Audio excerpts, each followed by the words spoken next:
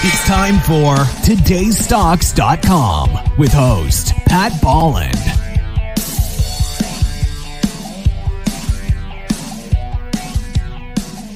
Duane Parnham joins us. He's the executive chairman and CEO of Madison Metals. Duane, great to see you again. It's an honor. Thank you, Pat. How you been? Congratulations on the listing on the CSE. Thank you. It's another achievement, another founding company of mine that we were able to get listed by an IPO. Madison Metals, symbol GREN, listed on the CSE. So we're quite pleased and proud to present this to our shareholders. Yeah. Tell me about the exciting opportunities that are being presented specifically in Kenora and Namibia. And they're worlds apart, literally. Yeah, well, you know, my experience is quite global. We have the Madison Metals as an SPV that was created through a series of transactions that have been very rewarding to our shareholders. And this is another example of us using those strategies to assemble great projects in the uranium space, which I'm familiar with, and Dr. Lane on our board and our uranium advisor have been able to assemble. So yeah, Kenora, Ontario is our listing project. It's a project that we worked on back in the mid-2000s.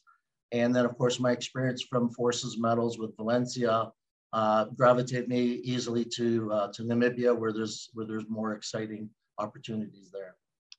Are they both open pit style? Yeah, so we're using a geological model called, similar to the Rossing, which is probably the largest open cast uranium mine in the world. It's been operating for better than 48 years. Consistently producing about 5,000 ton of U3O8 a year. So that model is not so much popular to the Canadians because we have these high grade, McArthur River type deposits in Saskatchewan, which Dr. Lane, by the way, was familiar with when he worked with Areva. But these Rossing type models are very, very exciting. They are abundant and they're around the world. It's just nobody's really looking for them. And we have particular expertise that enables us to maybe fast track one or two of these opportunities in Madison. What are the challenges that are unique to both? And I'm thinking about geography and transportation and regulatory and those kinds of things. All those things very important. Environmental very important, but grade I think singly is the key factor to a Rossing model. These are low-grade deposits. They're economically sensitive. So, in low-price uranium environments, they're not so popular. But when price of uranium, which we feel we're in a very strong fundamental situation again, where we're seeing uranium prices increase. These types of deposits that we know of become exciting again, and ones that people should pay attention to. But no challenges getting the product to market or refining or those kinds of things? Metallurgically, very simple.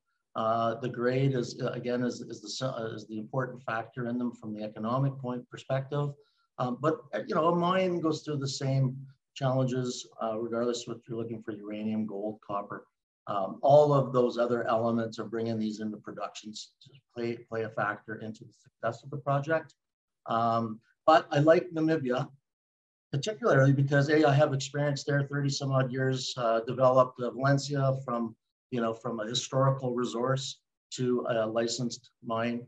It's in care and maintenance, waiting for the economics to turn, but very, very familiar with Namibia. It's accessible. It has all of the elements, the right jurisdiction, political support, and everything that could make a successful story out of. How did Kenora drop into your lap then?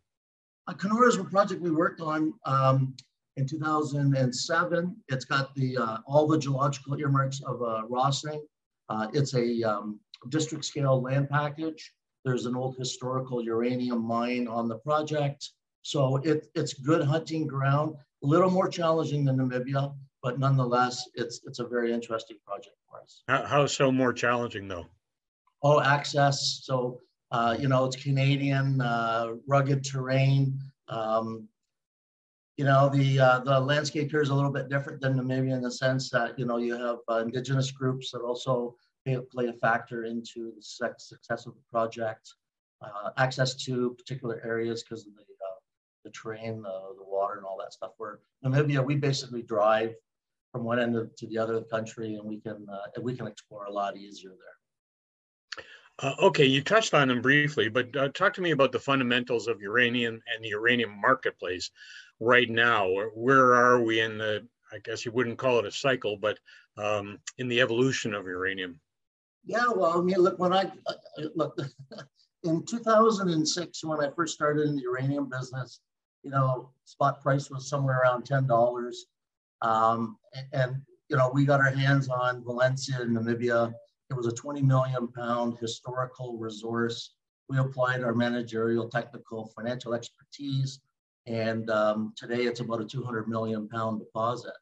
But during that time, Forces was built with $15,000, $45,000, somewhere in there. As a startup, we got it to about 860 million market cap during a time where the cycle of uranium went from 10 to basically $140 a pound. And what we're seeing today is another similar cycle whereby, we've had another depressing uranium market over the last 10 years or so, and we're starting to see those fundamentals strengthen up again. A lot of it's by the fact that the EV market is starting to play a big factor into energy costs, and just demand is increasing. A lot of countries are classifying uranium as a green energy source. So there's just a lot more investment attraction to uranium these days. You're also seeing a change in political sense of where uranium is now being reaccepted as an energy source. So I think those fundamentals will continue to be strong. And I think it's at a time where, mining supply is decreasing due to these low costs. So I think we've got another great economic storm coming, and I see, upside in spot price of uranium. It's amazing how the geopolitics play into the stock markets, though, in particular. You've got lots of experience in the mining space. Is it different having a public company that's in the uranium mining space? Well, and there's so few of us. So I think from a competitive perspective, it's a good time to start another uranium company. When we did Forces, basically there were 5 uranium companies, and under a year there were 500 uranium companies. We brought Forces from one of those no-name juniors to maybe top 25 at the time, because we licensed the uranium mine, and we became an attractive proposition from the production perspective. And I think Madison has that same opportunity, where in Namibia, in fact, where we've had a lull of exploration for the past 10 years due to the moratorium that the government inflicted on uranium exploration. And during that time, with lack of capital and lack of exploration, a lot of those really, really exciting blocks and concessions were let go, handed back to the government. And now these really, really key blocks are now just been redistributed to personalities like myself that have shown success in the country. So the ground. Talk to me about this listing too, because you touched on the listing on the CSE. Was there anything unique about that listing? No, well, it was an IPO. It was a transaction that we put together through a series of asset sales, and Madison Metals was an SPV that was set up during one of those transactions. And then it was just left as a reporting issuer with a little bit of cash, and shareholders looking at me saying, Duane, what's next? What do you think? And I just found this uranium market quite interesting, and we had access to these great projects both in Canada and in Namibia. So I think the opportunity is really, really good for the shareholders. Well, let's talk about that opportunity. What do you see as the next steps, or at least the future, for Madison Metals? Yeah, so right now, pound in the ground seems to be the investors' way of judging whether these companies are judging the value of these companies. So we're starting with 9 million pounds of compliant resources in the ground in Namibia, and we're exploring and expanding those. And I think with our technology, both experience in Namibia, access to the ground, the quickness of which we can drill, and of course using technology that can assess the quality of the uranium quite quickly. So I think that's where the opportunity is going to be, is taking this from a 9 million pound to a couple 100 million pounds. So the short-term opportunity is in Namibia. What about Kenora? What's the timeline on that?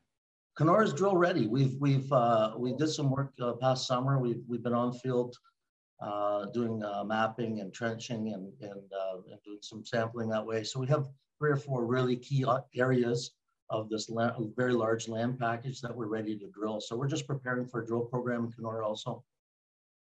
Wow, sounds exciting, Duane.